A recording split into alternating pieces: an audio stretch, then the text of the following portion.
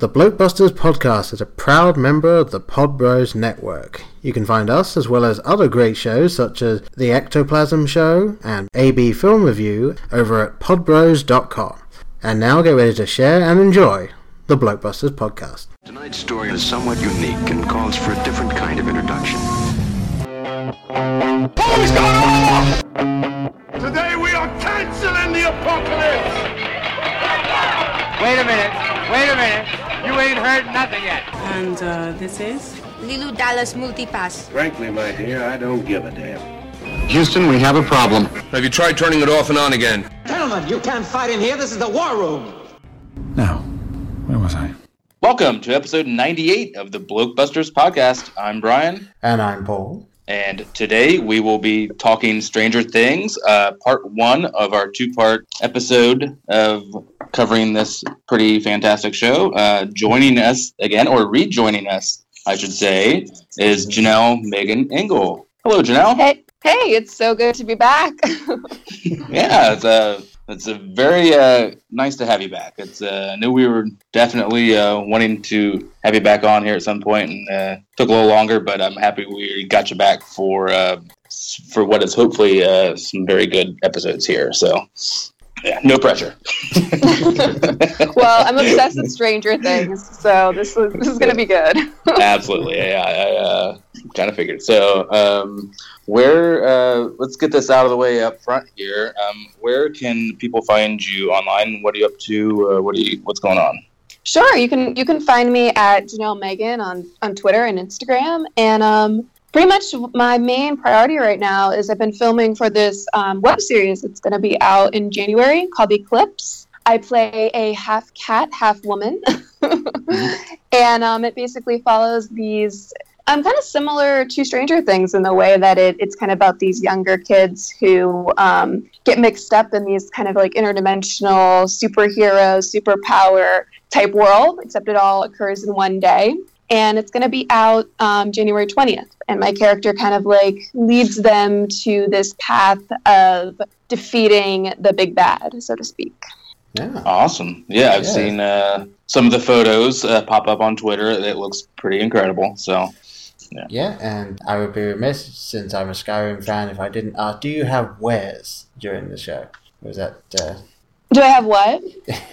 Wares. It's the Skyrim thing is the sort of half cat, half humanoid people are called Kaji, and they are like the merchants of Skyrim. So it's a joke that basically fell completely flat, and I'm going to leave it all in. I was just going to say that's what editing is for, but okay, Paul's going to let it hang. Good for you, Paul. Good for your transparency. I have left in so many times where you have said, you're going to cut this out. Nope, no, I never do, and I'm not going to do it. This is why I don't listen to the episodes.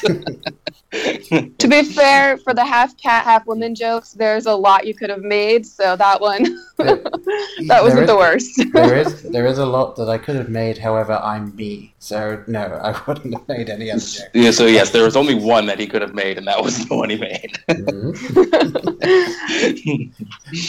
Okay. Well, let's try to dive into the subject at hand. Paul, do you have any nuts and bolts for this, or where are we kicking this thing off? Well, I know Netflix is pretty notoriously closed off about their numbers. Basically, the only thing I can say is it was created by the Duffer Brothers, and that's about it. I haven't. I probably could have gone to the episode list and written down all of the directors, but I'm not going to do that. So yeah, and the cast list. There's so many that we'll just talk about them as they come up, because they will pretty much all come up. Yeah, absolutely. Yeah, I know we need to hit on a few, big ones, but yeah. There's also some great guest stars in this show, too. Like, not just the main characters, but, like, some of the guest stars are just so good. And, yes, like I was remiss to say, if you're new to joining us, this is one of your first times out with Blokebusters, we do talk spoilers. Assuming you've probably seen Stranger Things, at least season 1, if you're tuning into this, but we might be making mentions of season 2 here and there. You've been warned. Okay. Yes. That's out of the way. So because you said guest You've stars, been warned. So I just wanted, because season 2 is really where we get going with some guest stars. Yeah, but we'll to be continued on that. All right. So I guess probably a good way to start would be to just say as quickly as we can kind of how we came across it and what our first thoughts were. Go ahead, Paul. I'm just trying to think. Yeah, fair enough. I'm getting the machinery going, so yeah, while that fires up, you go ahead. Well, I remember pretty much the same way I find out about a lot of the stuff Netflix is doing. I believe this was a Facebook post that I saw where it was like, Netflix is doing 80s sort of horror series, and I was like, well, yes, your idea is intriguing to me, and I was just subscribed to your newsletter. And so I kind of followed it as it was coming. I saw a couple of trailers, and it's like, this looked really good, and also the trailers don't appear to be showing any real spoilers, which is one of my biggest pet peeves of the modern times, is you can't watch a trailer anymore because you're just going to end up finding out everything about the film or TV series, I suppose. And yeah, I basically came to this just knowing that it was going to be fairly homage-y to a lot of early to mid 80s films, as well as apparently being quite well acted. That was pretty much the only review I heard, was that there was a lot of good acting and phenomenal work done, especially by the kids. So that's kind of how I came to it, and I will say that I pretty much agree overall, without going too far into it. So, Brian, have you got the machinery going fast enough, or do you need to throw it? It's going as good as it's going to go here. I did not sleep well the previous evening, but I will not lean on that crutch too hard here. So I was trying to remember. I can't recall if it was a friend recommendation or if I just saw it I think I first saw it scrolling through Netflix, but I for some reason didn't stop on it, and then I do believe someone said, I think it was like a couple days later, everyone was watching it. My friend said, you got to watch this, and then it was just off to the races. It was, I'm not a great binger for the most part. I'm good for about 3 or 4 hour episodes of a show, and then I kind of need to mix it up, take a break. This was, I think, watched in 1.5 seats. I think it was like 6 episodes, and then finished it off with 2 like the next day. So yeah, it was like almost binge. Almost binge the whole entire thing. Yeah, and yes, I have been singing its praises ever since. Yeah, very similar for me. I think it was like a heavily talked about show, and a lot of my friends were recommending it to me. But I personally don't really like shows with kids in them, so I stayed away from it for a really long time because I thought it'd be cheesy with like bad kid actors and things like that. Mm-hmm. But I was definitely completely wrong. Some of the best acting, these kids are just incredible. And when I finally watched it, I was just blown away. And I'd actually, I was supposed to go to a party the night that I started the first episode, just kind of like something in the background. And I ended up canceling my plans and staying home to watch it and finish the entire thing that night because I could not stop. Well, that says it all right there. Exactly. There are a few times where I'm kind of like, I wish I could just put the rest of my life on hold for a minute and just kind of sit down and do that. But yes, unfortunately, I no longer have that much freedom when it comes to watching TV. But even with that, obviously we'll talk about it more on Thursday, but the second season was very much I found time in the morning to watch it. So whereas this one was like my evening watch, so I managed to get through an episode or 2 at a time. So yeah, it's very, very fun to watch, and I think we're about to get into why. So where do you think we should start then? I mean, I think just a little table setting. For just to refresh anyone, this is November 6th, I believe. I want to say. I know it's 1983, right. But in the fictional town of Hawkins, Indiana. So 80s Midwest.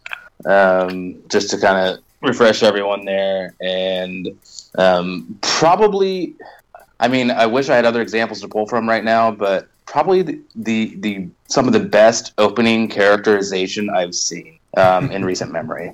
It's one of those great lessons. Of course, I'm talking about the D&D scene. Yeah. It's one of those just great moments of show, don't tell. Let's show who these kids are. We don't need that. You get everything you need to know in that 4 minutes, whatever it is. And it's just a great bit of setting for who these characters are, and on a larger scale of where this show is going to go. Yeah, definitely. It's a really good pilot. I think the pilot in general is just one of the best pilots. Absolutely, yeah. It's designed, I think, that way, and it's it pulls you in from that opening, that cold open, and into then the captivating theme, of course. And then it's, I don't know who can turn it off at that point. Yeah, but you ain't no friend of mine. Absolutely.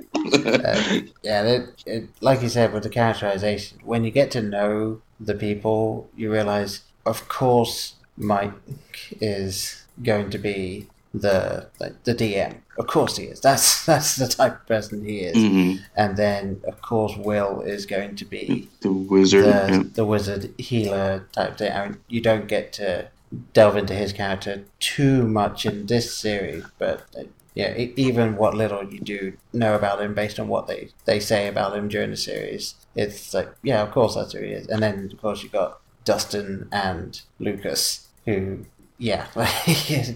as you see at the beginning, that is who they are. And that's kind of the way it is with kids in general, is that there's not a lot of hiding behind a character, really. They are who they are. And it was really nice just to jump straight in with them. Yeah. And I would like to just... Yeah, go ahead. I can't think of any other way you would have started this show. Having seen it, yeah. Mm-hmm. And I was just going to say, I would just like to just talk about Dustin for the rest of this recording. So, if everyone's on board for that? Okay, cool. Yeah. Oh my god, yeah, I know we'll get there, but I don't want to rush into it. Yes. I know it's a predictable fave, but...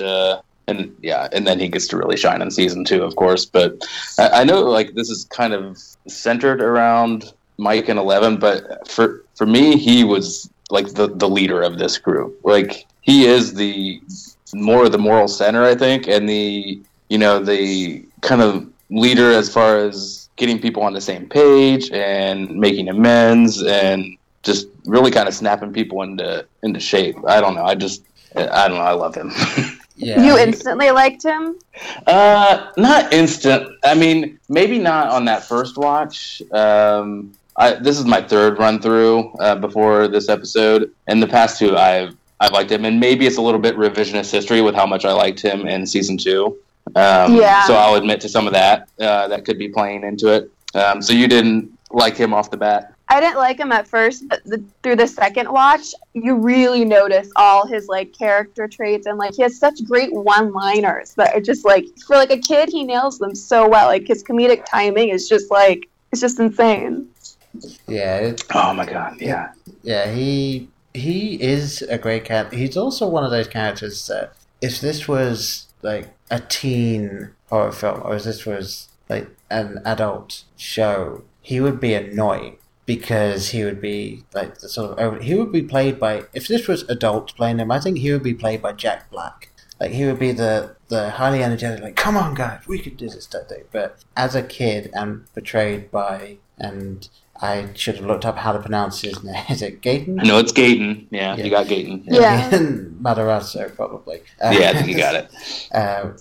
He just becomes that person who is kind of he's not the heart, but I would say he's definitely almost the soul of the party, because he is the one that is trying to keep everyone together and to remind everyone you are friends during all this, because there's a lot of friendships coming close to breaking point during this show, and he's the one that's always guys, we're friends. Remember that. Yeah, and those later episodes when it starts to get Mike and Lucas. Mike and Lucas, back together to kind of squash their beef. Yeah. Yeah, the whole scene where he's like, "No, I know he's your best friend," and like he's fine with it. Like it just warms my heart. Like he just has such a sweetheart. Yeah, he's like mature beyond his years, and and I know we're getting ahead. We'll get there Thursday, but I just love that we got to see the relationship with his mom. Oh my god, it's so good. Yeah. Okay, we'll get there. I almost want to question. I don't mean mums, but again, we'll get to it. Yes, yeah. Uh-huh. So what's kind of going on in this show, Paul? I know we're just kind of talking around it. Yes, we are. Some talk of some evil Department of Energy, something like that. kind of basic plot here is pretty much as you would expect from, say, an 80s film. You've got these kids are growing up near a laboratory, which everyone kind of knows about, but they don't exactly know how shadowy this laboratory is, which is United States Department of Energy, but really they're doing paranormal stuff like what's the name of the actual project that existed, and then they kind of went off from there. I can't. Oh, the Montauk the MK Project? Ultra. MK Ultra, yes. Yeah, and Montauk. Yeah, the Montauk Project. Yeah. Yeah. So basically that, but if it had kind of succeeded, that's what you're dealing with here, and so you got the wonderful Papa. And when I say wonderful, I mean the one that you want to punch in the face every time he's on screen. The wonderfully played Dr. Martin Brenner by Matthew Modine. Yes. Yeah, he's just amazing. Yeah. Yeah. I don't even think about it. I don't think there's a single character in this show that isn't done well. But so effectively something's going wrong, and we don't really know what it is, and something's escaped, shall we say? And yes, and and I would like you to say laboratory at least a couple more times in this podcast. Okay. All right then. Where did it escape from? So something had escaped from the Hawkins National Laboratory, and what has escaped? Sounds so nice in the ears, Janelle. Yes. Okay. And what has escaped from said laboratory is something that has taken Will Byers, and that is after the D&D scene, and he is taken very, very early on in the first episode, and that's kind of all we see of him for the most part until the last episode. So, unless I don't know, does he get credits as a ball of lights? I don't know. I wouldn't put it better scene appearance to do that in the credits. A lot of voiceover for Will. Yes, some of the best light bulb acting you're gonna see. I would almost expect that not Finn, for God's sake, now I'm messing up doing it that way, that Noah was on set controlling the lights. Like, he would be the one to press the buttons. Hey, if that makes you happy, yeah, go ahead, yeah. It just seems like something they would do. Just so he can really get in his character. Yeah, exactly. But yes, so we do find out that there is a kind of monster, and again, a monster that is not seen much. And we do get a flash of him in the. It is covered in shadow, but the Demagorgon in that opening scene on the road. But it's only it's not even a full second. I don't think that you see him on the road. That causes him to crash his bike. Yeah, you see him in the window. That's the creepiest part, when he looks through the window and he's there. That's the part that always gave me the chills.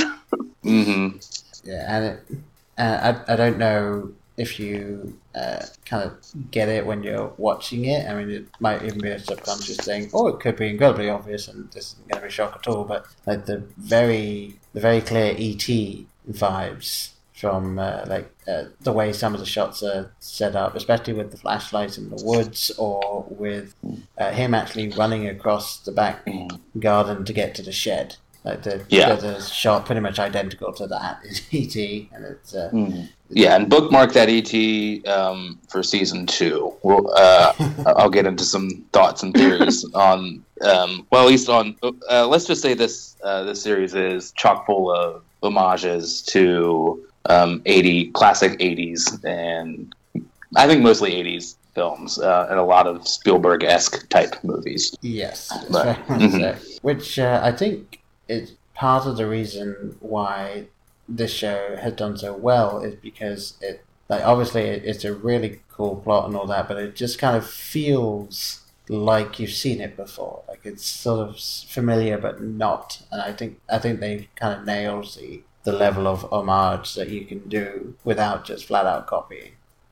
Yeah, it's interesting. It's, instead of like a flat-out remake or anything, they really just pulled like the best stuff and created something new, but still has that familiar nostalgic feeling. And I haven't really seen that done before. Yeah, it's one of there's kind of mixed on this film, but it's one of the reasons I love the film Super 8 with JJ. It is a unapologetic love letter to Spielberg, and directly E.T., but I love so much how he pays tribute to that. I mean, and that is definitely way more on the nose than this is. But yeah, it's like David S. Pumpkins, this is its own thing.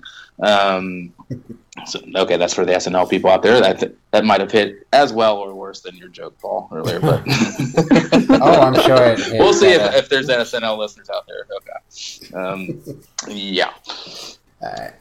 So I'm recovering from that. So go ahead. Yeah, no, it's fine. And obviously I would say the 3 kind of main characters that we haven't really touched on yet. You've got Winona Ryder as Joyce, and yes, Winona Ryder. I hadn't really seen Winona Ryder in pretty much anything outside of Beetlejuice, I think. For real? I mean, I need to stop being shocked by what you haven't seen. we do this every episode, Joe. Pretty much. Really? You haven't seen this? Really? I mean, I'm sure I have seen something else that she'd been in. No Edward Scissorhands? No Girl Interrupted? Okay. Dracula? I'm sorry, Bram Stoker's Dracula. The other ones you said no. Reality Bites? Nope, haven't seen that. Oh wow! Yeah. Okay. She was in Alien Resurrection, so technically I've seen that. She is fantastic in Mr. Deeds. I will say. I completely forgot she was in that. So okay. Yeah. I forgot she was in that too. Wow. Yeah. She's the reporter. Yeah. Mm-hmm. Yeah. That's not the first movie that pops in my head when I think of her. Well, it should be, okay? You're wrong. Obviously, our performance really stuck with you. I apologize. Well, it's an Adam Sandler film. You're just looking for anything to grab your attention, So, yeah. And Star Trek. You saw her in Star Trek as Spock's mom. Okay, come on. How would I remember that? I don't know. You have a great memory, Paul. So yeah. Yes, but I do not have a good memory for faces, as you well know. Okay. So. Yeah. All right. Okay. So all right, you're off the hook there. But I did have to look up that one. That was the only one I cheated on to look up there. But, but this is just so great for Winona. Oh, she's incredible in this. Go ahead. I can't imagine, just from an actor's perspective, how emotionally exhausting it must have been through her role, just, constantly. Everyone else on set was probably having a good time behind the scenes, but, she constantly had to be in a state of either panic or, fear or sadness or just despair, just constantly. And I'm sure that was exhausting. Well, I was just going to say that it led to one of my favorite memes of the year, which is just 4 screenshots from the show, and it just says anxiety level Winona Ryder in every scene she's in Stranger Things. Yes, that is exactly. I feel that. Yeah, too much and too often, but yeah, I was just gonna say that whatever the Demagorgon didn't destroy in the house, she destroyed with her scene chewing, and I loved every second of it. I mean, I will say for the first time when she really started to lose it, my first watch through, I thought it was a bit much, but then I really, really enjoyed it. And thought it was just, no, this is perfect for what this show is. I thought it was a little too ham-fisted and stuff, but no, I was wrong, and it's great.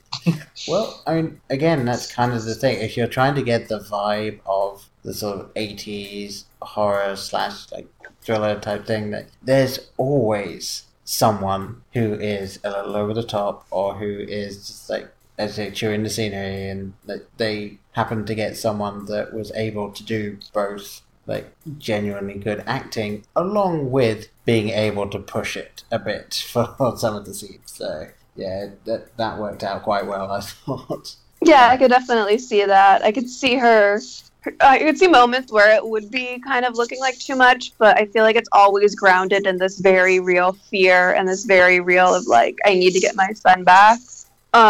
That makes it kind of work for me. And we've also got the fantastic David Harbour as Jim Hopper. Yes, it's embarrassing how long it took us to get to David Harbour, but yes. Top. I've been waiting to mention him this whole time. Like, all of my notes are about him. I'm drinking some Miller Lite in honor of Hop. I couldn't find some Schlitz, but I wasn't going to stop at multiple shitty gas stations to find Schlitz, so here's some Miller Lite for you, David Harbour. Cheers. Hopper, yeah. Mm-hmm. Well, I love his introduction. Like, in the very first episode, he brushes his teeth and then immediately smokes and has a beer.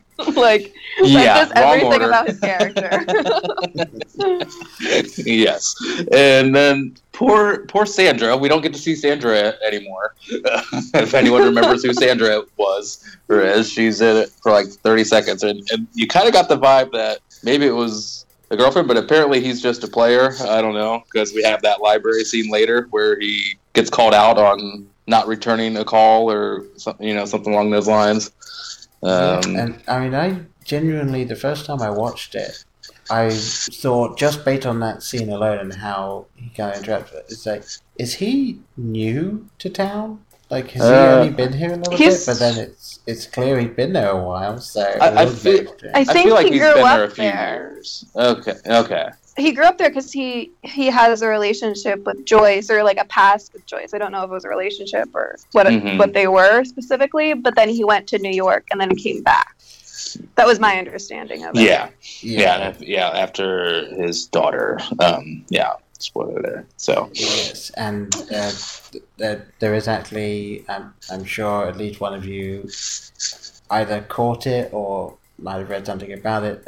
There is something connected to his daughter that is a really, really, really subtle thing that they did, and it pays off hugely at the end of season 2. So I'll bring it back up then when we talk about it. But I don't forget. I'm gonna write it down too. I will not, because it is one of, when I realized it's something I really want to talk about. So we will touch on it. I think I know what you're talking about, so I'm really curious now.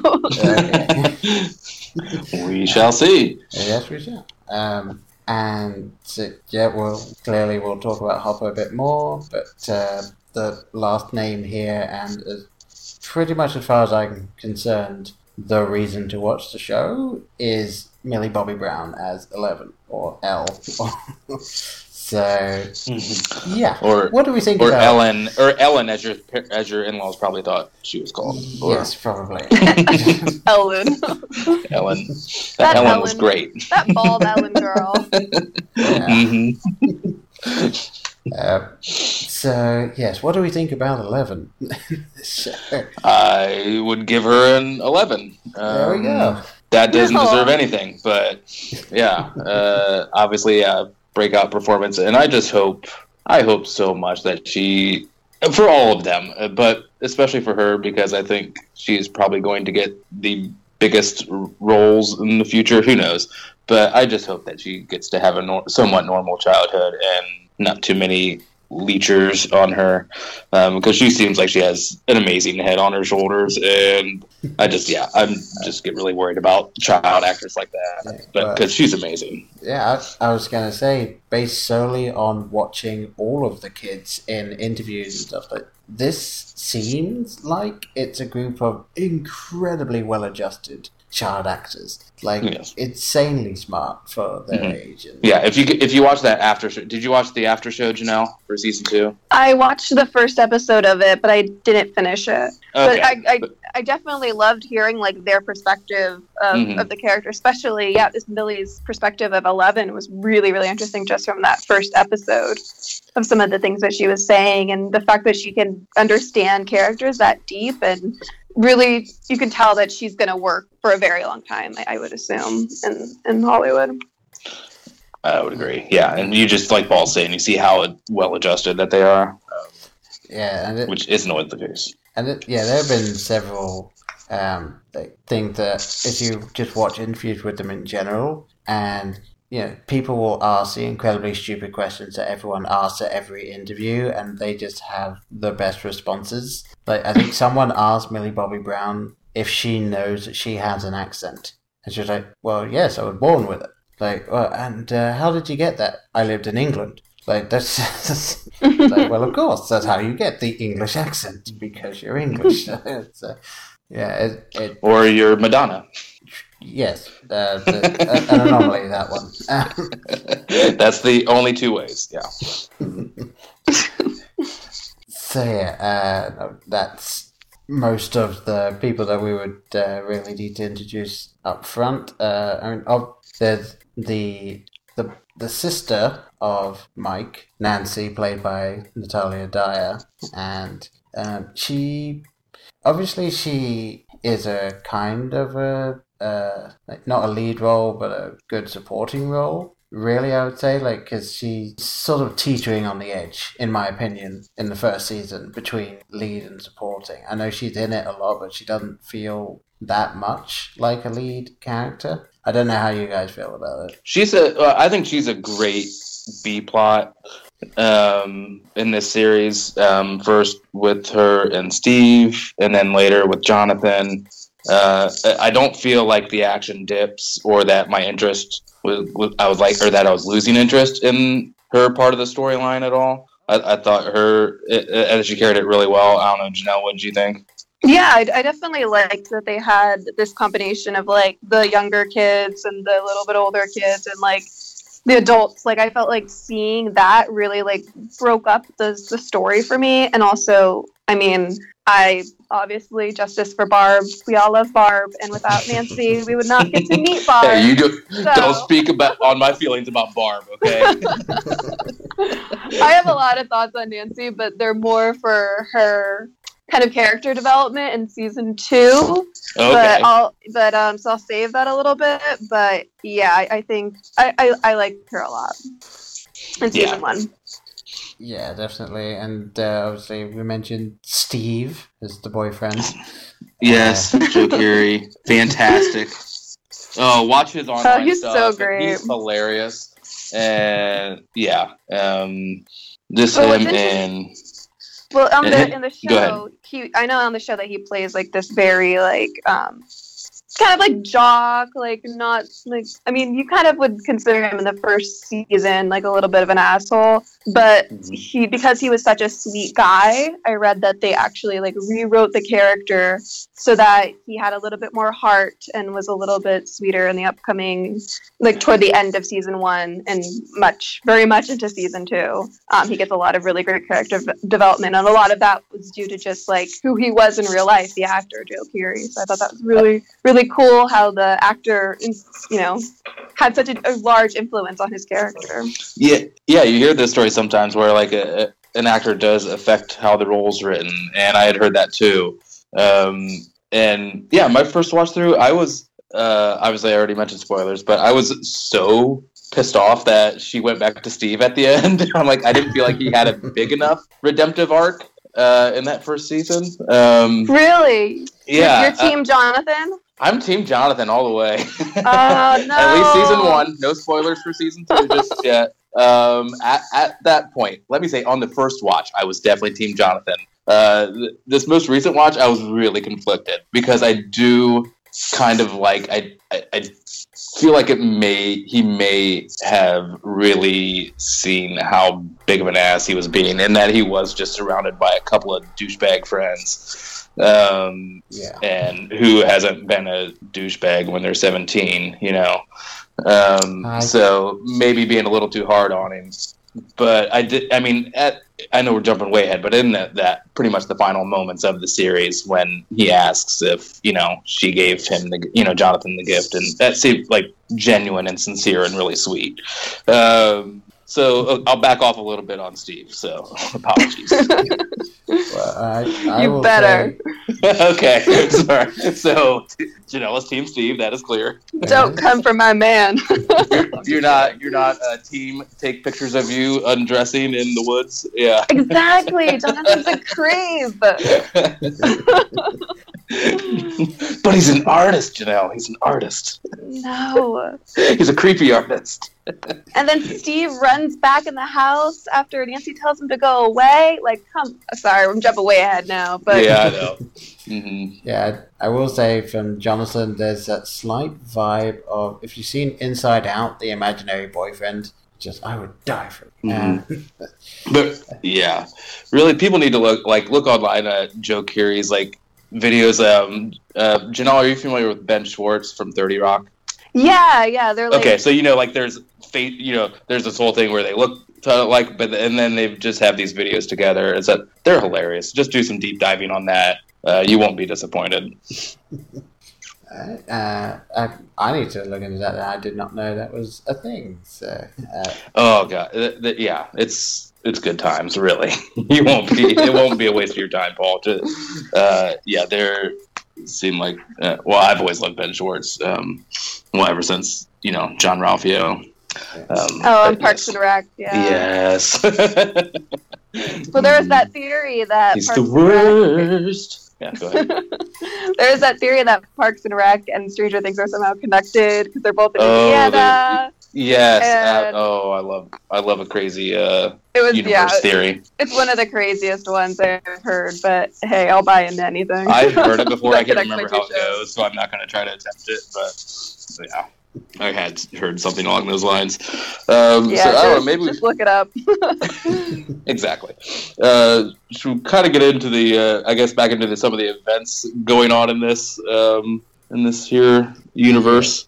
Yes, definitely. So anyway, so Will gets taken, obviously, and then we have Winona, of course, understandably freaking out, and losing a couple phones in the process. Yes. On a limited budget. But I do love that scene in her workplace of just putting that dude in his place. Like, come on, just give me the effing credit. Come on, don't pull this shit. My kid's missing. What else is happening there? Yeah. Well, and obviously you've got, how many different plot lines would you say you've got going through this? Because, like you said, you've got the adult plot line where you've got Winona Ryder and David Harbour kind of as a joint thing where they're looking for Will. And then you've got the kids are also looking for Will, but they then run into 11. So you've got that as well. And then you've got Nancy and Barb, which then turns into Nancy and Jonathan and Steve, kind of. It's obviously there's a little jumping around, but I think that probably the one that most people enjoyed the most out of those, reasonably, is the plot lines I had 11 in, because I felt that the kids and their reaction to 11, it was so wonderfully done, because you've got Mike, who very obviously kind of falls head over heels for her on first viewing. And then you've got Dustin, who is not fully understanding, but he's willing to kind of go along with it, especially since he becomes convinced that she will be able to help get Will back. And then you've got Lucas, who just absolutely doesn't want anything to do with 11 and clearly thinks that she is gonna be a blob monster and just kill them all or something. Like it's yeah. Lucas is just generally unlikable for like 6 of these 8 episodes, and it really bums me out. I mean, he kind of has a point though. Like he's like, we don't need another problem. He's like, we went out to find Will. We didn't. Yeah, he's very pragmatic. Pick up something else. Yeah, mm-hmm. He's the rational one for sure. Like yeah, he's like, no, this is the party here. That's good. We don't need all of this telekinesis nonsense. You are the one that was thrown, 50 yards, and got knocked out. Yeah. Yeah. Even though it was kind of cool. Even though it was cool. Yeah. Definitely very cool. Second only to flip in a van, but yeah. Yes. Yeah, we really are jumping all over the place. Well, I kind of anticipated this because it's kind of hard to stick to the path here. Yeah, there's so many storylines. It's really it's hard to like pin them down exactly. Mm-hmm. Yeah. So go ahead. I was just going to say, I think what probably would be a good kind of anchoring point would be kind of jumping ahead to Barb and her fate, because you read my mind. I'm like, we got to get to Barb. Okay. Yeah, because we have. And yeah, obviously we're going over the plot for hopefully people that have seen it, so we are skipping it. Hey, they've been warned, so yes, they have. Yeah, and I'm sure they've seen the Justice for Barb posts everywhere. Oh god! But yeah, so the Demagorgon kind of you've sort of seen it kind of around, and 11 is understandably not really wanting to help out look for Will, and Winona Ryder's character is just getting more and more frustrated, and then Nancy convinces Barb, hey, let's go to a party. It'll be fun. A party of 5 people? A party Barb does not want to be at in the first place. Yeah, fifth wheel. So. Mm-hmm. And so there was actually something that I was trying to think about when I was watching it for the first time. I'm trying to put myself back in that mindset when I rewatched it. But I think that water was kind of what they seem to be going for is like the theme with the Demagorgon, at least to begin with. They almost kind of just dropped it right at the end, but it really did seem like water was a major factor in it, especially since Barb ends up being taken at the swimming pool. Yeah. And you also see 11 needs to be submerged in water to kind of go into the Upside Down as much as she can without physically going. Yeah. And I was focused more on kind of the Jaws reference of her blood chumming the waters. Yes. To lure the monster. Yeah. Yeah, I hadn't made the parallel between the sensory deprivation tank that 11 went into, like, the monster coming through the water. That's really interesting. Yeah, and I remember kind of thinking that, it's like, oh, this is going to be like really cool, and obviously they have Will's body appearing back in the lake as well, which we do find out is a red herring, but it kind of had that connection there, so I was like, oh, that's an interesting thing that they're doing. But yeah, Barb being taken was, I think, a fantastic move. Despite the fact that I really loved Barb, the character. Was anyone shocked the first time they saw this, that the show went there with Barb? I will say I was not necessarily shocked based on how the episode was going that Barb was taken, but yes, I was shocked that they went full into it and they just dispatched Barb. Yeah. They went full Game of Thrones with it. Yeah, just I definitely thought she'd come back at some point. I thought she'd come back, or there'd be at least somebody looking for her or something. So that part was that was more shocking than her actually leaving. Yeah, I mean, it makes me, like, even as I know there's other stuff going on in this town and Demagorgons and whatnot, but it seems like people get over, Barb pretty quickly. Especially in a town where it's like, oh yeah, there's never any crime here, but like a lost teenager, no big deal. No, Barb who? Yeah. And even her own mother, when like Nancy calls to ask, if Barb's been home, after Nancy is clearly caught in a lie, her mom's like, whatever. Like, no, I thought she was. No, wasn't she like over here? Oh yeah, I met in the morning. Like, no, okay, yeah, I'm sure she'll be back. That's like the end of her that plot. Like that's it. Mm-hmm. No, nothing else. But I feel like that's also a very 80s trope, is kind of tuned out parents. Yes. We see it mostly in Mr. Wheeler, who is the best tuned out dad ever. Has zero idea what's going on and just wants to eat his popcorn and fall asleep and just keep the peace in the household. The less I know is better. Yeah, I got a real Nightmare on Elm Street vibe from the parents of the town. Because it really did just seem that all of them were just like, okay. And that was about it. There's just... yes. In teaser, Mrs. Wheeler gets a little more to do in season 2. Well... I love her in season 2 so much. Yeah. Yeah. Yeah, somebody's thirsty. Let's just say that. Yeah. Yeah, Ted's boring her. You don't think Ted's getting it done? Yeah, big surprise there. Not with you mean with those amazing glasses? Yeah. Yes, and his permanent seat in the chair there. Oh.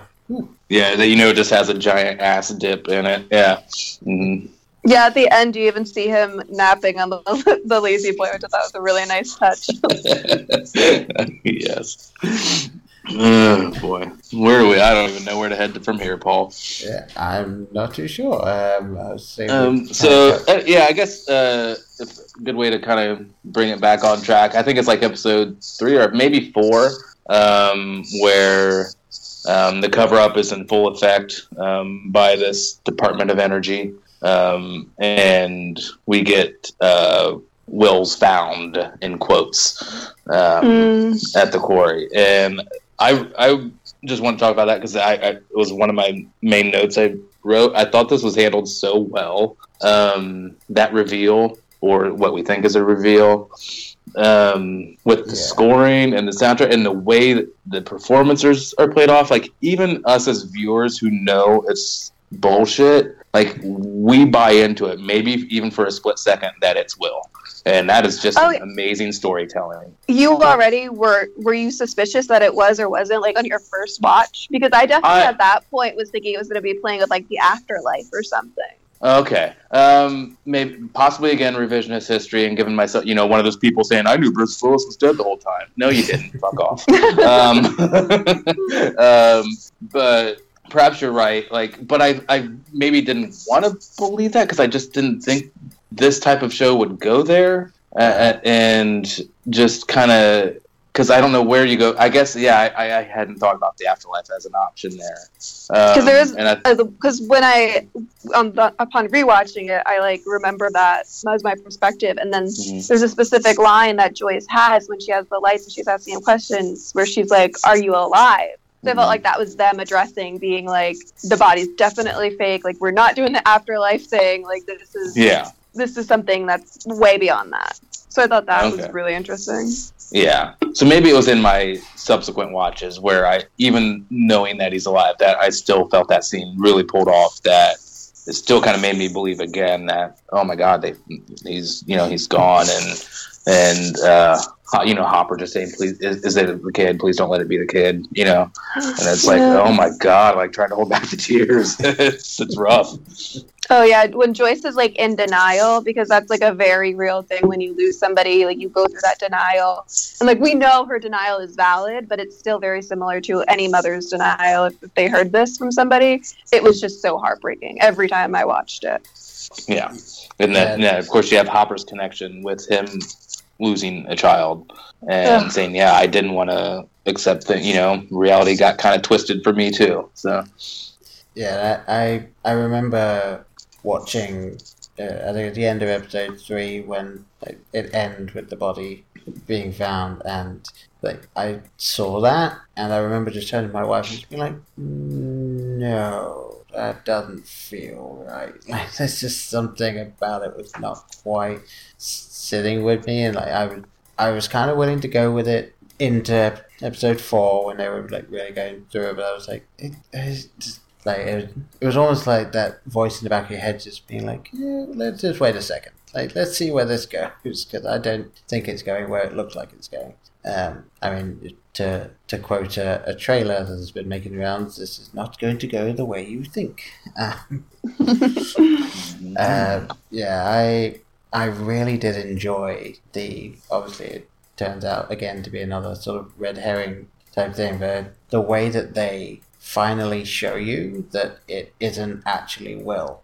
Like, the whole lead up to that, when Hopper goes to the morgue and he's sort of building himself up to to actually doing something with the body, and it's just like zoom, arm goes straight in. So, oh, okay. So not only is it not Will, but someone went to extreme length to make people think it was. So yes, I read like a great blog or something, or post up like how like it's pretty much suspension of disbelief that they were able to get this exact replica of Will made so fast, so quickly. But yeah, let it go. It's a show. But yeah, that's like, they got some pretty awesome. I mean, I don't know if they got some blacklisted Hollywood people there, that or what's going on, making doing their creature works. Maybe as soon as the kid went missing, they were like, well, we're probably going to need him to turn up dead, otherwise we're going to keep looking for him. So maybe they already were starting on it way before. I mean, yeah, did they just have like cover-up dolls or whatever, or, mannequins of all ages, and then they just, all right, let's just put the fine touches on the face. Yeah. Yeah, like we need a 10-year-old boy. Okay, go on. Okay, yeah. We need get the makeup artist in here. Yeah. Yeah, and I'm trying to think what would be the next good. Well, the next episode, I know we got to kind of speed things up a little bit. The next episode really, after that, is the Flea and the Acrobat, which is one of my favorite of the first season. My favorite too, yeah. Yeah, and you get Mr. Clark really gets to shine in that episode, and I just kind of wanted to know how everyone thought about Mr. Clark. My feelings are he's a great teacher. Like, he's one of those, hopefully everyone has a teacher that they can identify like that, that really kind of got them. But great teacher, horrible to watch a movie with. Oh, my God. Who would want to watch a movie with Mr. Clark? He is the worst. Because we all have that friend, or maybe we are that friend sometimes, that, did you know? Shut up. Can we watch the movie? With his lady friend there, whatever that situation was. Yes. Yeah, that was cute. melted plastic and microwave bubblegum. Yeah. I took it as he was comforting her, though, because she was scared, and he was, like, trying to be like, it's all fake. That's a good way to read it, yeah. But I feel like he does that, like, every time he has a little factoid watching something. Yeah, he would probably do that through all movies. Yeah, probably. Although I got the feeling that she couldn't have cared any less about what film they were watching, because she didn't seem that, like, distracted by the fact that he would just, so this is all this. She was just staring straight at him rather than the film. So I think he was overthinking in that particular scene. But obviously we didn't get to see any. Are we saying girlfriend, wife? I didn't see a ring on his finger. Yeah, I don't know. I would just assume probably lady friend round the evening. Okay.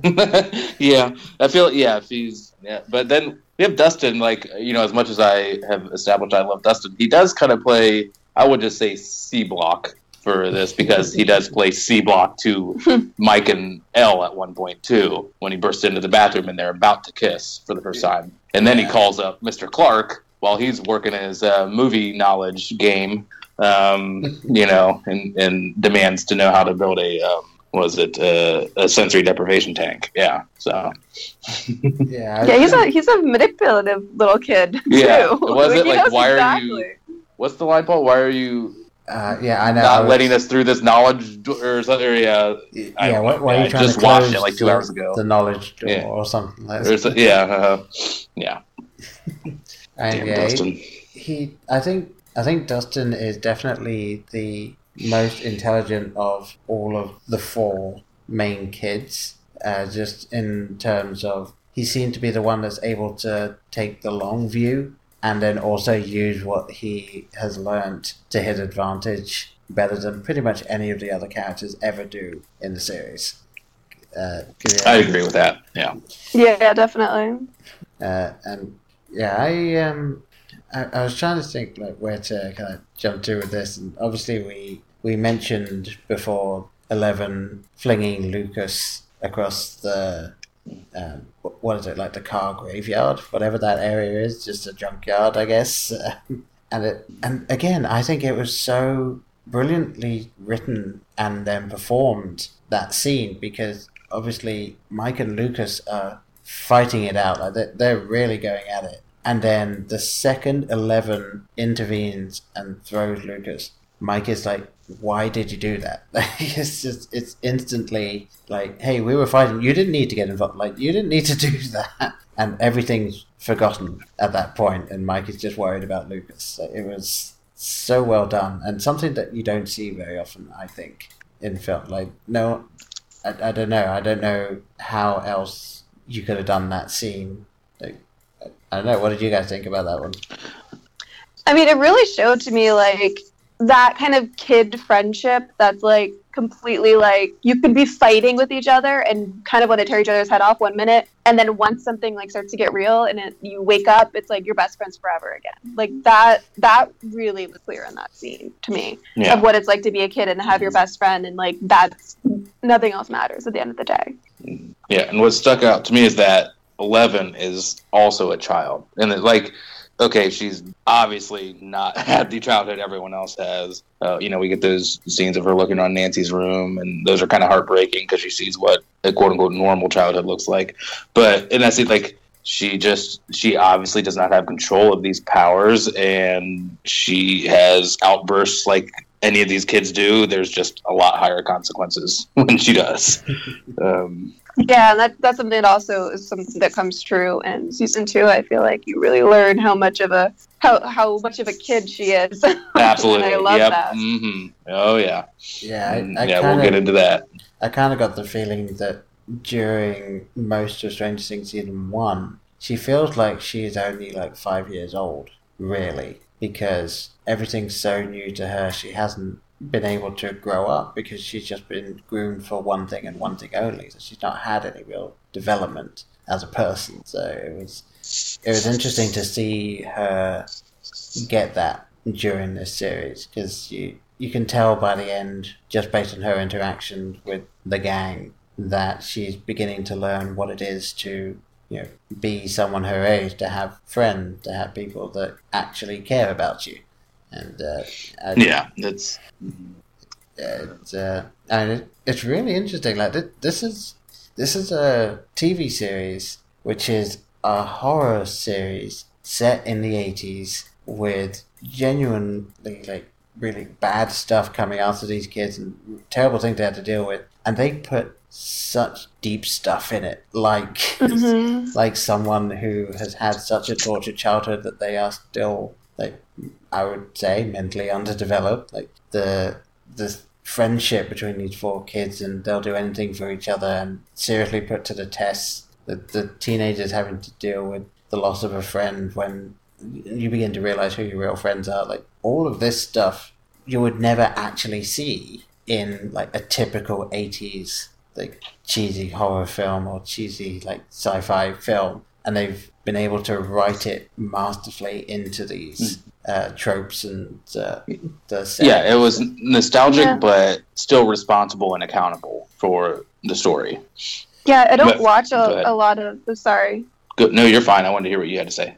So I don't watch a lot of horror because I just feel like a lot of the times the characters are really underdeveloped, and if they die, I just don't care. I just kind of laugh. I'm like, that's it, you're gone. But this show, I feel like what it does really well is makes you care about every character so much, so that when these things start happening to them, you feel it too, and on a different level than you do for most shows or most movies, even, you can argue. So it feels almost like it's happening to you, almost like it's happening and that you're a part of it.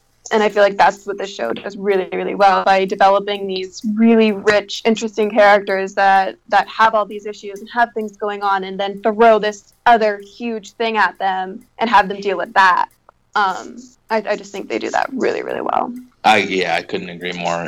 It's one of the reasons why I go back to it, and one of the reasons why it's, I think, one of the better things to introduce people to, I don't know, at least for me personally, like, it's definitely one of those talking points. Like I said earlier, like, if you're not on board with Stranger Things, like, oh, okay, I really have to question your taste. But so, I mean, that's not entirely fair. Like, yes, everyone has things that work for them and don't. But that being said, it's tough to see how part of this doesn't work for someone. So yeah. Now, obviously, in this series, they very, very, very briefly touch on what is assumed to be, but not confirmed as of yet, Eleven's genuine backstory. Like, yes, thank you. That was my only remaining note. And so we find out that what probably happens, as of this series, what probably happened is that this woman called Terry Ives goes through the MK Ultra project, and she happened to be pregnant at the time, and she says that she gave birth and the baby was taken away, but everyone else said, well, no, she miscarried. So Joyce and Hopper kind of say to themselves that 11 is probably this kid. But again, in this series, absolutely nothing is confirmed. It's just something that's thrown in there, and you had to make your own conclusion at this point. So did you guys decide, okay, yeah, this actually is what happened, or did you have the skepticism there of, are they kind of throwing a red herring again in our direction after two other red herrings? I'll let you go first, yeah. Yeah, I think I was pretty sure at that point that that was the daughter. I think I knew that nothing was confirmed, but I'm pretty sure that I was like, well, they wouldn't put that in there without that there being a reason, and I feel like that would have been the reason. Yeah. But I definitely found the whole thing very just heartbreaking, just watching like the actress that played her supposed mother, I guess we'll say, is incredible. I wasn't sure on like first watch I knew that's what they were kind of pointing me to, but I was cautious and didn't know if it was, like you said, a misdirection, like you were saying, or possibly, not to get too spoilery for season 2, but shut your ears if you haven't seen season 2 yet. If it was another child in this program, and just a slightly less misdirection there. But subsequent viewings, obviously it was very clear that no, 11 is Jane. And what oh my God, what a tragic and like heartbreaking character. It's played really well, but like, oh my God, that's the thing about the show. It's like it has really light moments and fun moments, and then you get these like really deep and kind of very tragic moments as well. And then so you've got that like really tragic and kind of hits you hard moment, and like you feel really sorry for 11, and then 11 kind of gets her badass moment at the end of that episode as well, when she saved Mike from like dying and falling off the cliff. Well, as it falls. Yep. And, in the bully confrontation, I think that there are many great scenes and great moments throughout the series, but I genuinely think that 11 turning up and saving Mike is my favorite moment in the series, because you finally got all of those characters back together again. 11's like really using her powers at this point, like specifically to save someone and not just attack. So, and obviously the bullies get the comeuppance, which is always fun. But yeah, I thought it was a great... And then, of course, you've got Dustin with sort of the topper at the end, where it was, it's just... isn't it like, yeah, she's our friend, and she's crazy?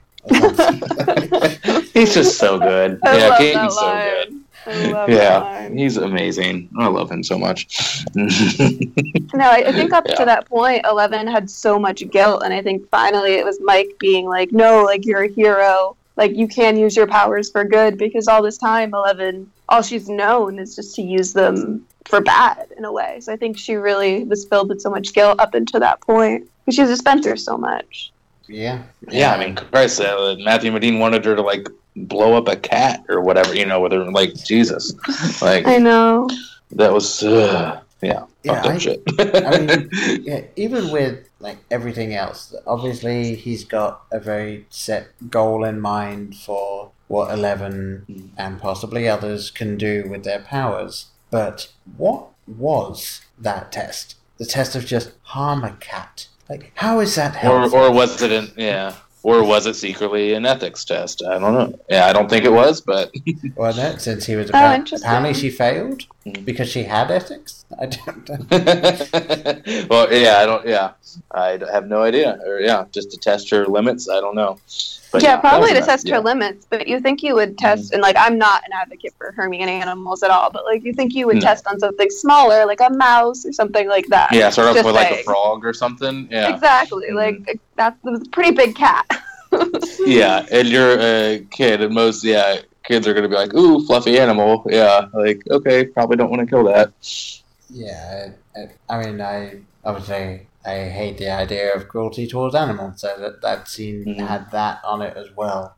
But I even trying to toss that out the side, I just don't get it. Like, I can't think of a single reason for that. Their whole relationship, and then I know we get into it again in season 2, but that how manipulative that relationship is just really kind of, bothers me to my core. Just how he plays on her emotions, and I need you to get into the tank again and do this, and yeah. On the first watch, like, did you assume that Papa was her actual dad? Because I did.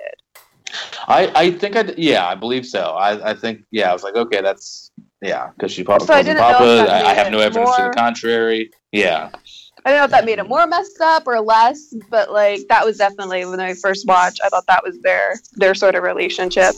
And I know that the character that plays 11, Millie, she said in the interview in the Stranger Things, after the one that I did see, that she thinks of him as 11 as Papa, like that she thinks that they have the father-daughter relationship, which I thought was a really interesting way to play it, because you don't see that at all, but maybe that's something that they'll explore in the future a little bit more. Yeah, I think so. I don't think I ever thought that he was her biological father, but I absolutely bought that he placed himself into her life as her father. Like, I was like, this is someone who is just like, oh, yes, I'm your dad, and as your dad, I would love to ask you to get in that sensory deprivation tank right now. Go ahead. Go on. Go. It's just, I mentioned him at the beginning. He's the guy that you love to watch because you just want to punch him in the face. Like, it's just... Absolutely. Yeah, and it's just those power dynamics that are just so overwhelmingly problematic of just, I'm going to manipulate and play on this kind of reward system, and you can have this thing if you do this awful thing for me. It's so terrible, but played beautifully by Matthew Modine. Yes, very much so. Kind of coming into the end then, as we are... obviously, you've got the fantastic and almost obligatory kids cycling away from danger scene, and obviously 11 flipping the car, which is probably, I would say, the most iconic image from the first trailer that they did. Like, when they had the Netflix trailer. I was trying to think, is that maybe the biggest stunt from the first... That has to be the biggest stunt from season 1. Okay. Yeah. I mean, everything else was... I mean, obviously, not talking, but practically, not talking CG. That was... I do remember that from that trailer. And I remember, like, I was rewatching it, and I even still gasped again when she lifted the truck. I was like, I knew it was coming, but I still was just like, oh, still so epic. Yeah, and like I said in the the scene before when she says Mike, like, obviously that's her like really using her power to save him, but this is like that's the next time you see her like dedicated to breaking away from where she was, and she's obviously defying Papa at this point and just flipping that van. It was such a joy to see both times. Obviously the first time I kind of knew it might be coming just because I saw the trailer. And I remember stupid stuff like that. I wish I didn't, but I do. But then, the second time I was like, okay, she's going to flip the trucks, and there it goes. I could probably... Yeah, this one, it's pretty great. Yeah, I'm not going to lie. And I'm just trying to think. I know, looking forward to Thursday, but just, I love, not saying I don't love that, but I just think of where season 2 goes, and I don't even think something like that would register in season 2. Maybe a little bit, but yeah, we'll get there soon enough. But yeah, obviously things wrap up here with the final battle, with kind of all three storylines kind of gelling together here. With the go ahead. I would say obviously the boys and 11 and Nancy and Joyce, they all get to the school. They go into the central deprivation tank, and episode 7 is where we do find out Barb's ultimate fate, which was not a pretty sight. No. Sorry, Barb. Poor Barb. And, to a lesser, I think we need to give a shout out to Benny, too, as the other innocent casualty of this. Yeah. Benny, who got one in the back of the head for just being nice and feeding a starving kid. Yeah. Yeah. Benny and Barb, poor Benny. Too. Pour out a little for both of you. Okay. Yeah, I did think that the dispatching of Benny was a great way of showing just how much of a threat that the organization that was trying to find 11 was. Because obviously, shadowy government agency, they're trying to get their stuff back, and you're like, okay, but this is, they genuinely just shot a man because they're fairly certain that 11 was there. Like, they don't even get confirmation, I think. It's just like, in a small town where everyone talks and like everyone, they're like, nope, I'm just gonna kill him, and then when Hopper finds him and he's like, the other cop's like, oh, you must be like a real big city cop now, and he's like, yeah, but the people that I used to find weren't my friends, and that's when you realize like how big of an impact like Benny must have had on the town. Everyone he seemed like such a good dude. I know. Poor Benny. Justice for Benny and Barb. Yeah. Justice for Benny and Barb. I know. It's not right. I do kind of feel bad that there was no Justice for Benny hashtag now. It was all Barb, just because everyone seemed to like it. I think we could get it trending.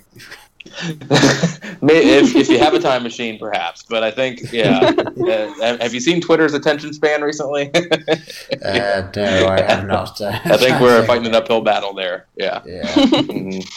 There's other characters we had justice for in season 2 that we're focusing on now. Oh yes, big spoiler tease there. Yes, we'll get into that.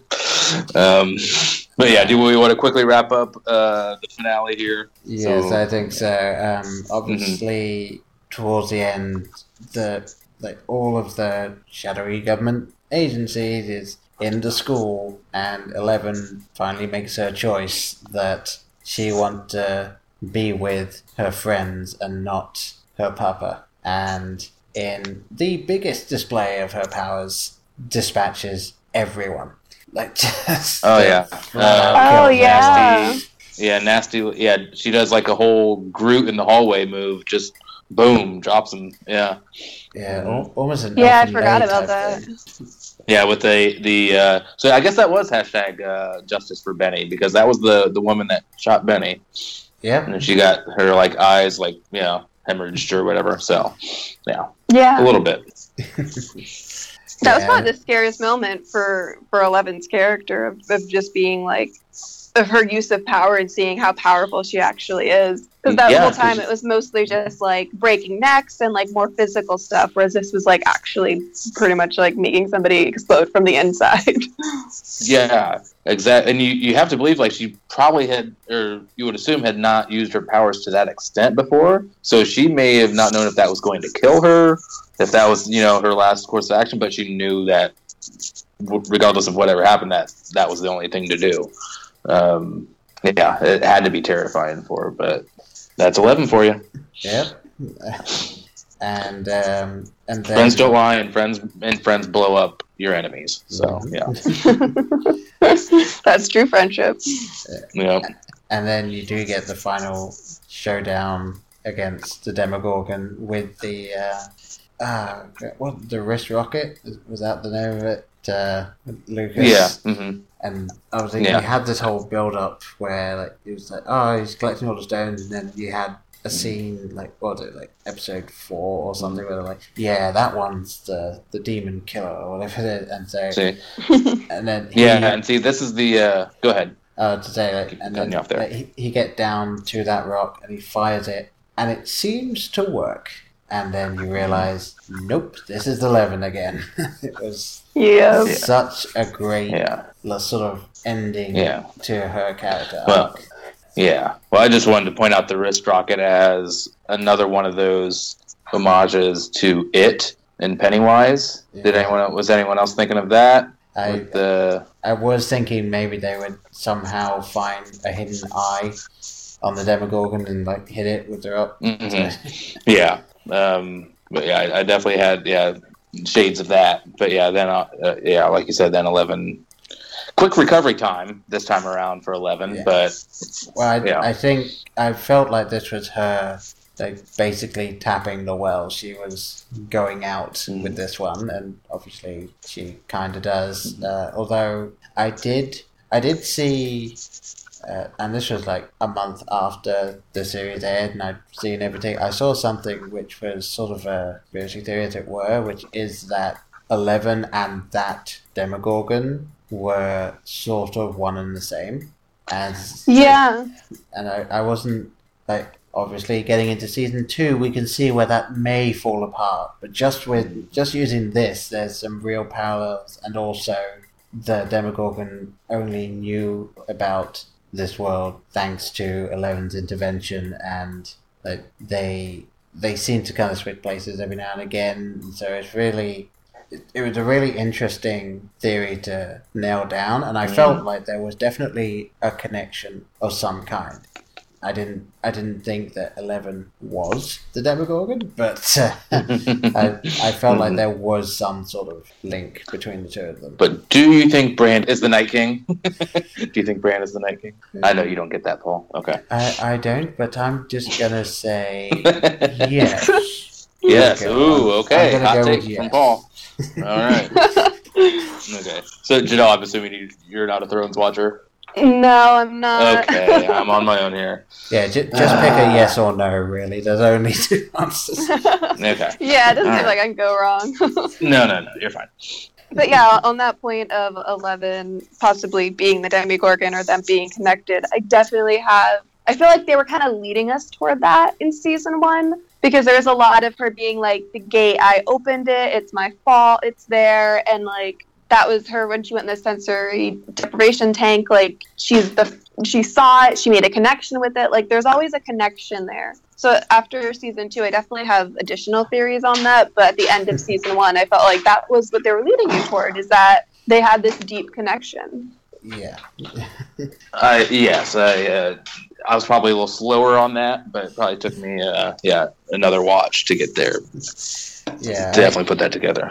I think they probably were aware that something like that would be drawn if they weren't specifically going for that, which makes me think that I don't know if they already formed season 2 when they made season 1, but maybe it changed the way they did something or whatever, and we'll get into that in a couple of days when we record season 2, but yeah, I think it was a really cool way of looking at it, And then obviously we do have the very end where you have, as we said earlier, Nancy and Steve are back together, and I will say I said to my wife at the time, like, I am a bit disappointed that they got back together. I wasn't specifically thinking that Nancy and Jonathan should end up together, but I was a little disappointed in Nancy going back to Steve. But thinking more on it, it does kind of fit in with her character. Like, she does kind of seem to be the person that would want to be in a relationship and would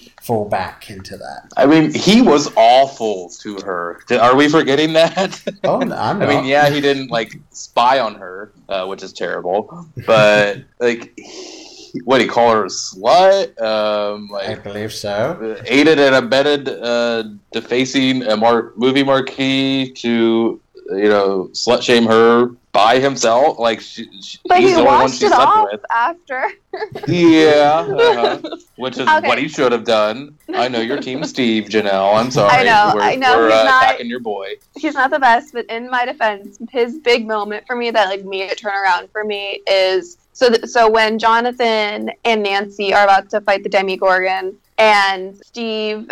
Nancy's basically like, get out of here, we don't need you, you're just causing trouble, like, get out of this house. And he's about to leave, he runs out, and him running away, by the way, is like hilarious. Yeah. And he like goes to his car, and then he like he makes the choice to go back for Nancy, even though he knows he doesn't have like any weapons, doesn't have anything. Like, he's literally just there for her. And that's why I'm team Steve all the way. No, I'm converted. Like, I'm still torn. He's still slightly problematic, but so is Jonathan. So, I don't have as big of an issue with Steve as I did my first run through on this show. But even before that, I think he starts his redemptive arc when he visits Nancy practicing her bat swings. And, it's just like, let's go to a movie, get away from everything for a couple hours. And I do think he's attempting to try to, put things back on track there. So I'll cut him some slack there. And then also in that scene, we get a little bit of, I guess you can't really call it foreshadowing because it wasn't written. I don't know if it was written yet, but the Tom Cruise and Risky Business that we might see in season 2. So, spoiler, we will. but yeah, I was having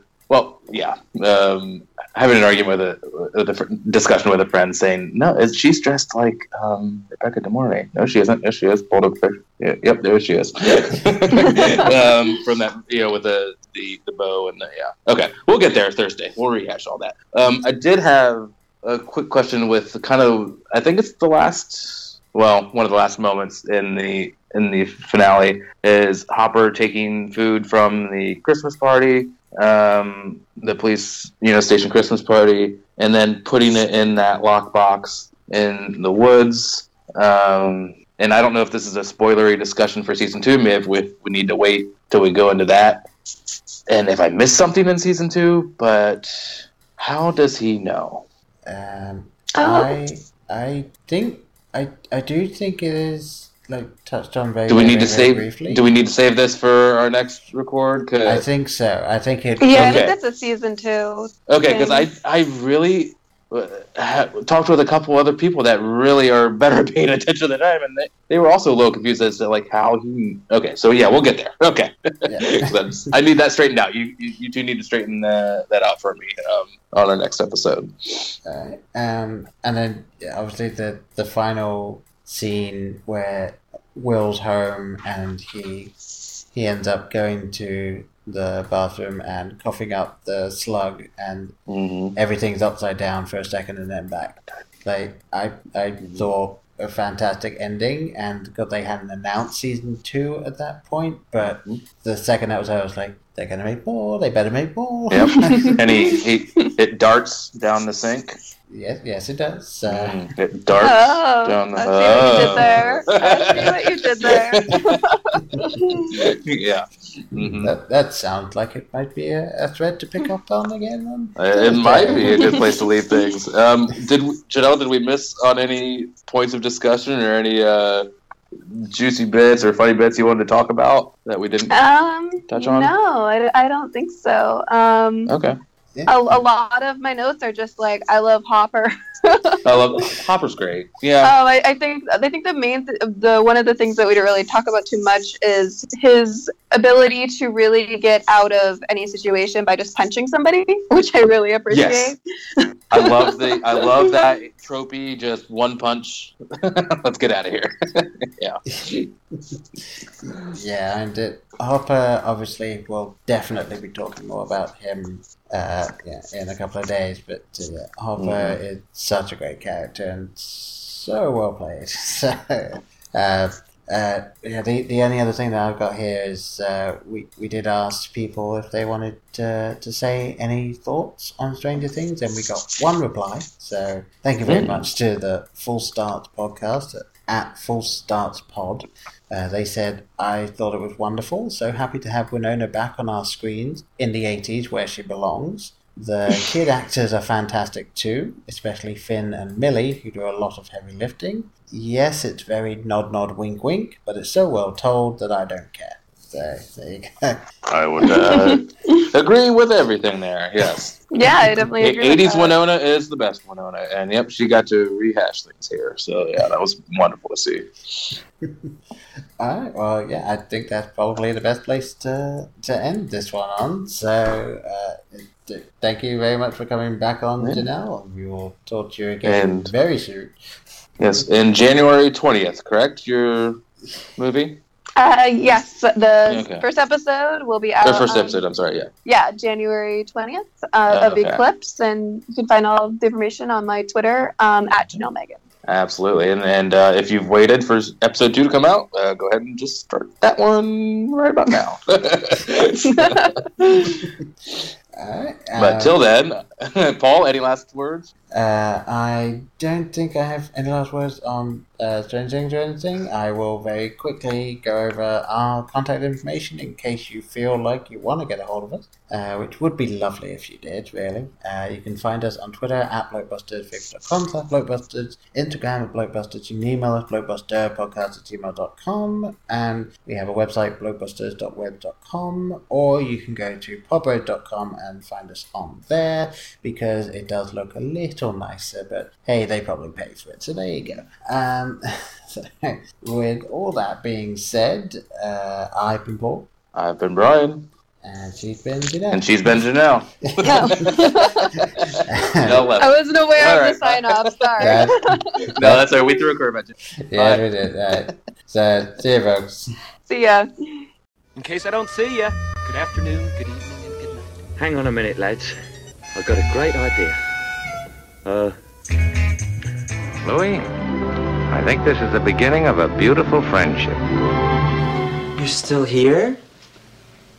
It's over. Go home. Go.